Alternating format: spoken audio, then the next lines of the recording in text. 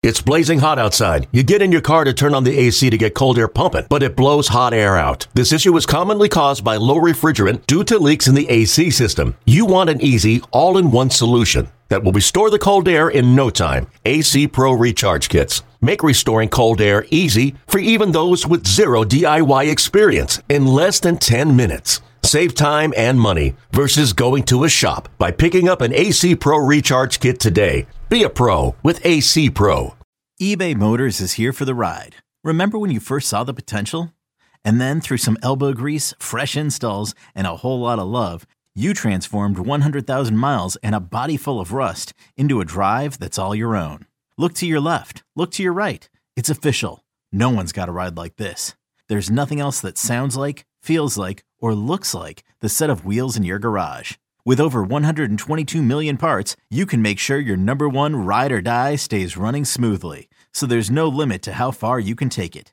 Brake kits, turbochargers, engines, exhaust kits, roof racks, LED headlights, bumpers, whatever your baby needs, eBay Motors has it. And with eBay Guaranteed Fit, it's guaranteed to fit your ride the first time, every time, or your money back. Plus at these prices, well, you're burning rubber, not cash. Keep your ride or die alive at ebaymotors.com. Eligible items only. Exclusions apply. This is Bustin' Loose Baseball with Grant and Danny. Interviews, analytics, and analysis on everything baseball in the nation's capital. So, Matt, you've been covering this team all season long. You are still covering every single game. It's been a grind, I'm sure. What do you make of this 6 out of 8 that they've ripped off now? Yeah, it's been an impressive stretch here. You know, this team, they've had their ebbs and flows this year, some stretches that have been really bad, a lot of stretches that have been really bad, but certainly some stretches like this one where they've started to play cleaner baseball. And I think that's really the big key is, you know, we talk about the pitching staff and how much it's struggled this year. The offense has been up or down, but really the fundamentals of this team have been questionable at times, the base running, the defense.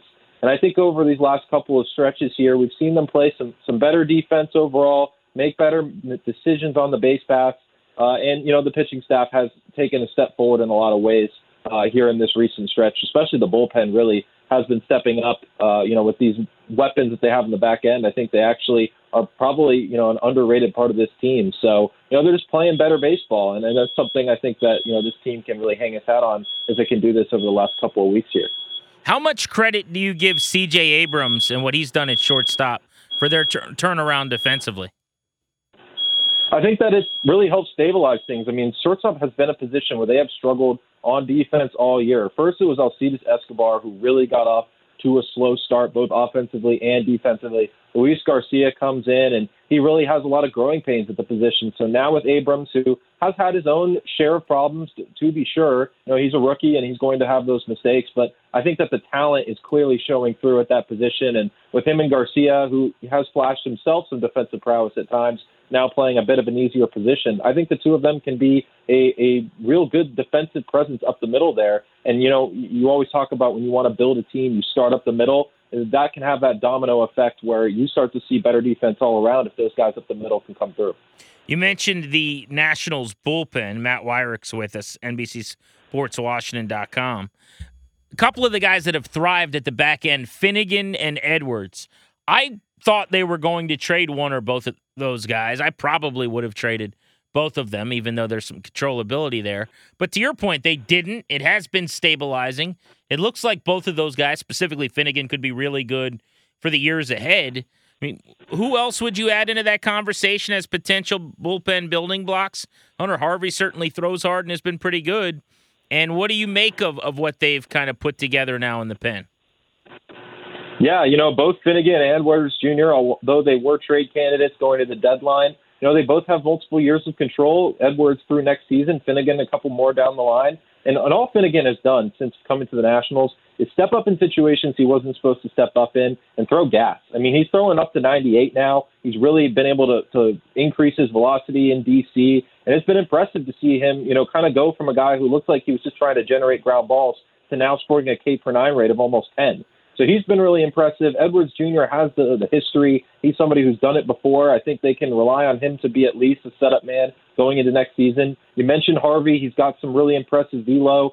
I think he's really struggled with just kind of get that final out, pitching out of the stretch or pitching with 2 outs and a runner on, trying to really finish innings. That's something I think the Nationals would like to see from him moving forward. And then Mason Thompson is somebody that Davey Martinez talked about as a key piece of this bullpen. They sent him down in really an odd move a little bit earlier this year when he really was pitching pretty well. I mean, he's got a sub-1 ERA on the year, has dealt with some injuries, so doesn't have a ton of appearances under his belt, but has been very impressive when he's been in the major leagues. And the Nationals have talked about wanting to get him to pitch multiple innings, somebody who can kind of clean up one inning and then come out and pitch the next.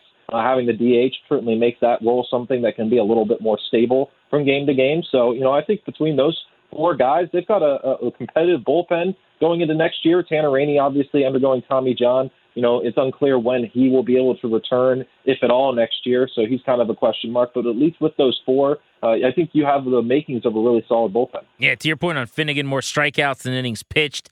His next appearance, if it's scoreless, will get his ERA under 3 for the season as he's creeping up on 60 appearances now. How about Mason Thompson? You mentioned him. I want to go back to the power righty who's 24 years old who came over at the deadline last year. He was a third-round pick at one point in time by the Padres, the 85th pick in the draft. He has not struck a lot of guys out. The number's a little bit maybe misleading, right? Because he does have a .7 ERA, but just 8 Ks in 12 innings in terms of missing bats. He's got a great whip, though, .75, so very few base runners, not walking anybody. Why did they send him down, and why did he spend so much time, in your opinion, in the minors? I didn't really get that. Yeah, so to me it seemed like a roster crunch at the time. I mean, the Nationals have really been cycling relievers this year, where they've basically needed to call guys up just because they need a fresh arm. I mean, this rotation is pitching very few innings, has been for most of this year, and the bullpen has really been taxed as the most inning pitch in the entire league. So, they kind of had to send Thompson down just to get a fresh arm at the top. And then they said, we want to see Thompson pitch a couple more innings at a time, get those 4 or 5 out appearances, pitch on back-to-back days, get his arm really built up. Trying to do that for the last month of the season, I don't know, how fruitful those efforts really are, but trying to get him used to that kind of usage for what he could be used down the line was their plan. So, I'm very interested to see what we can see from Thompson given a full season. He really was dealt a bad hand this year, was injured after his first or second appearance of the season, ended up on the 60-day IL, missed a whole chunk of time, and really just hasn't been able to get his footing in the majors this year in terms of pitching consistently and getting on some kind of schedule. So I'm very interested to see what he looks like next year, having come over in that Daniel Hudson trade, could be a very underrated part of that entire frenzy that we saw at the deadline last season. Okay, picture this. It's Friday afternoon when a thought hits you. I can spend another weekend doing the same old whatever, or I can hop into my all-new Hyundai Santa Fe and hit the road. With available H-Track all-wheel drive and 3-row seating, my whole family can head deep into the wild. Conquer the weekend in the all-new Hyundai Santa Fe. Visit HyundaiUSA.com or call 562-314-4603 for more details. Hyundai, there's joy in every journey. Matt Weyrich, check him out at NBCSportsWashington.com. Does a great job covering the Nationals. All right, let's talk Gore and Cavalli the rest of the way. Expectations that we see Gore and how much of him, and then same question for Cavalli after the shutdown. Yeah, so both of these guys, Davey Martinez has talked about how important it is he wants them to work towards something.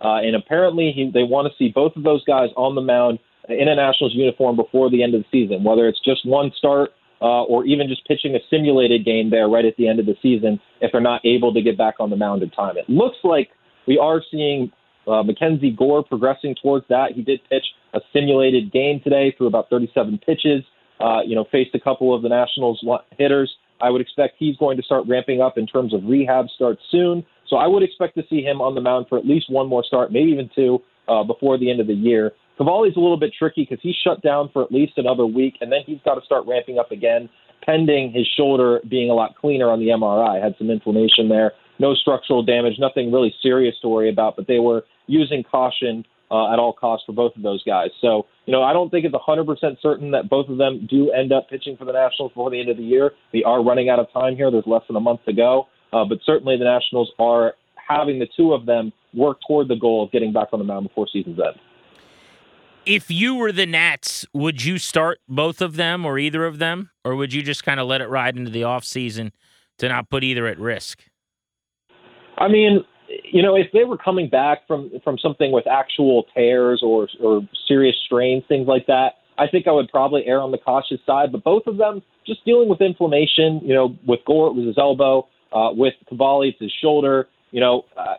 Yes, you could be uber careful. It doesn't matter about the wins in this year, whatever. But, if I'm the Nationals, I say why not? Try and get them on the mound at least one more time. Get them, a little bit victory there. Cavalli only had that one start, before he had the injury. So he really didn't get to kind of build off of what was a bit of a disappointing outing statistically for him in his MLB debut. And Mackenzie Gore still has yet to make his Nationals debut. So, for both of those guys to get onto the mound before the end of the year, I think that's important to them. And these guys, obviously, big parts of the Nationals' future. If there's any indication that their injuries might be more serious than what they've let on, absolutely shut them down. Don't bring them back. But, if the MRIs are clean and they're building up well and there seem to be no setbacks, I say why not get them on the mound at least one more time. All right, so let's end the conversation here then, Matt. A lot of people listening, busting loose baseball, going to games, still watching every game. These are your diehard Nats fans. I've been impressed by the turnouts. Even for the A's and the Reds, I mean, the getaway day with Oakland, in the middle of the day nobody was there. But for the most part, we're still seeing people come out to the ballpark for this really bad team, sometimes against really bad opponents. I've been impressed by that. Oh, absolutely. I think D.C. is an underrated baseball town. I mean, I know that football is king here, especially when the team is playing well, which I know hasn't been the case in a long time. But with the Nationals and their run of success, I mean, this city really rallied around this team. It was really awesome to see, more and more over the last few years. We've seen, a Nationals hat in the line at the grocery store, or, a bumper sticker on a car or whatever. I feel like more and more I'm seeing that. And, DC had needed time to grow into this team. 2005 really isn't all that long ago when you look at the context of MLB history. This team is still a very young fan base that it's growing here. So, for this team to still have fans coming out, 20+ thousand fans on a nightly basis, I mean, it's a lot better than some of these other teams that, are down at the bottom of the standings can say right now. Well, Matt, we appreciate you hopping on, buddy. You've been awesome providing coverage of the Nats on all of our content throughout the year. Be well and keep up the great work. No problem, man. Appreciate it.